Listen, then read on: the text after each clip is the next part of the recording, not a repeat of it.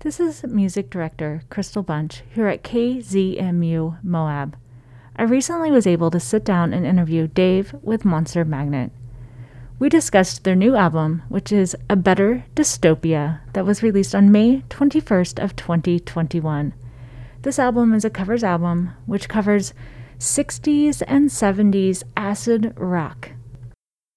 We discussed what prompted the idea of doing the covers album, what somebody can expect from the album if they haven't heard it, our favorite tracks from the album, where we can find Monster Magnet next, and even how he got started in music as a child. We talked about the abrupt stop in their 2020 tour in March of 2020 and what it looks like now for them for live music moving forward.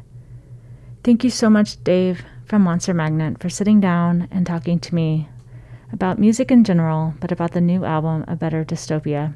And thank you to all of our beloved listeners here for tuning in to KZMU Moab. This is Crystal with KZMU, and I have the pleasure of being on the line with Dave from Monster Magnet. So, Dave, how are you today? I'm good. I'm hot. Where exactly, what state are you located? I'm in New Jersey, and it's like boiling. You know, it's one of those days it feels like Ecuador. You know? Oh, no. Woo! Well, I'm in Utah, so I as well am dealing with heat. So I can imagine. I love Utah. You're not alone, for sure. Well, thank you for taking the time to sit with me and chat today. First off, I've been a huge fan since the late 90s when I was, graduating high school and was just like, this is the coolest thing in the world. So if you could see me, I'm probably blushing, but I am very thankful that you took the time to sit in and just kind of chat for a minute today. My pleasure. The new album that you have coming out, A Better Dystopia, was released on May 21st of 2021, so this year. Mm-hmm. And that album is different than albums you've done in the past because it's a covers album covering 60s and 70s like acid rock. Maybe I'm not describing that correctly, but as a two-part question. Yeah, I love the sound of it. Acid rock. I know, right? It's definitely a lot more appealing than like rock and roll. Like yeah, it's got the edge. I remember when I was a little kid, that word was new. That was a new word. It was like what is this stuff? What is this acid rock? I was not even old enough to really rock. I think I was 67. I was like maybe 8. Wow. Something like maybe 7 or 8. But I remember hearing it, acid rock, and it sounded mean and scary.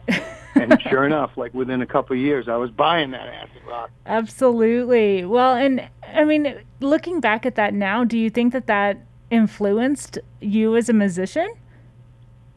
It totally influenced my whole life. My whole life as a musician. Of course, I didn't really get into being an active musician until punk rock times. Mm-hmm. When I actually, grew up to be about 19, I think, when I got in my first band. But all the stuff that I listened to as a kid informed me forever in a lifetime of just probably wanting to recreate in my own brain the dopamine that is created when you're a kid and your eyes start opening up for the first time. Mm-hmm. And all the sounds you hear on your own, not governed by your parents looking, you start to discover stuff on your own, the world, music, and it was just the best. I always remember that time, and I've always tried to get it back through my music. Yeah, and do you think did you get that back as you were doing this new album? Yeah, I get it back from doing music all the time, but this album was a heavy dose of it. Like, this was the real stuff. Yeah. This wasn't just me being influenced by it. This was me actually performing the real stuff. Well, it was really fun. It was really fun. It's super rad, and it would be hard for me to say what song that I may have as my favorite. I really like the intro with the DJ. And I forget the exact specifics of that, but as a radio DJ as well as the music director here, I just I can relate to that in a way. I could totally. It's like I could listen to DJs like that every night. Absolutely. I was like, what time is Dave Diamond go on? He's just like, come on. I know, it's just so Bring rad. it on. I know, I was listening to that. I was like, dude, this guy is amazing. So that was just super cool. But I think that if I had to pick a song right now today, it would be Mr. Destroyer. And I don't know why it is it draws me to that. Maybe it's the guitar, the lyrics, whatever. But that one is one of my favorites. Which one are you drawn to on the album? Well, Mr. Destroyer is my favorite on the Yay! record. Perfect. For a bunch of reasons. And I know exactly why. It's like, it's called Mr. Destroyer. You know what I mean? How can you not like a song where the guy's just screaming at you, Mr. Destroyer? For me, it's got everything my 14-year-old self would want. Yeah, absolutely. In a song. It kind of sounds like Sabbath. Kind of sounds like, but trippier. Mm-hmm. Like kind of a Hawkwind type Sabbath song. It rocks. Plus, in the middle, it goes insane. There's not much explanation to what the song's about, which I like that too. I like when songs are ambiguous. As far as I can tell, and my 14-year-old mind would say, this song sounds like kind of expression of disappointment with the abuse of authority. But also, it conjures up images of Godzilla, like laying waste to a city by breathing fire on it. I know. It literally makes... cool. I know. It makes you want to stand in the front row of your show as I'm screaming it too, because it's just got that energy, and it's super rad, and I keep going back to that one. It's a lost classic. Yes. I talked to the guy who wrote that song, too. His name is Jim Gustafson. Really nice guy.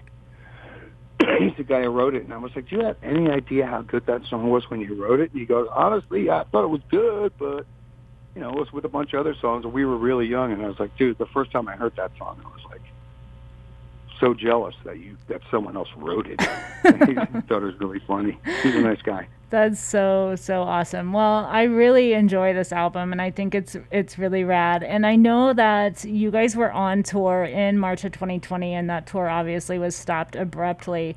So moving forward, what does live music look like for Monster Magnet? Well, it looks like it's just waiting for us to dime in. Yeah. They keep announcing more tours every week, so I guess it's safe to go back in the water, Yeah. Or safe enough. Yeah, it's kind of a weird world. Before I never thought twice about buying concert tickets. I just bought them and I went, and then, I had a bunch of stuff lined up, and then it all got canceled. And now for the first time I went and bought tickets again, and I'm like, is this really going to happen? Like, you're questioning it. So I think we're all ready for it. We're all ready for the live music. It's just waiting for it to happen. So I hope that you guys get some of that normalcy back too. I can only imagine that as an artist, being live is probably one of the best parts about being in a band or, playing live is like an unbelievable experience. I never get tired of it. I'm doing it for a long time now. It completes the circle. You make a record. In most cases, you write it alone, and then you play it with a few people, your band and stuff, and everything's done in a very methodical, cerebral kind of way. Yeah. Even if it's crazy music, you have to obey the laws of physics. You can't run around, when you're recording a record.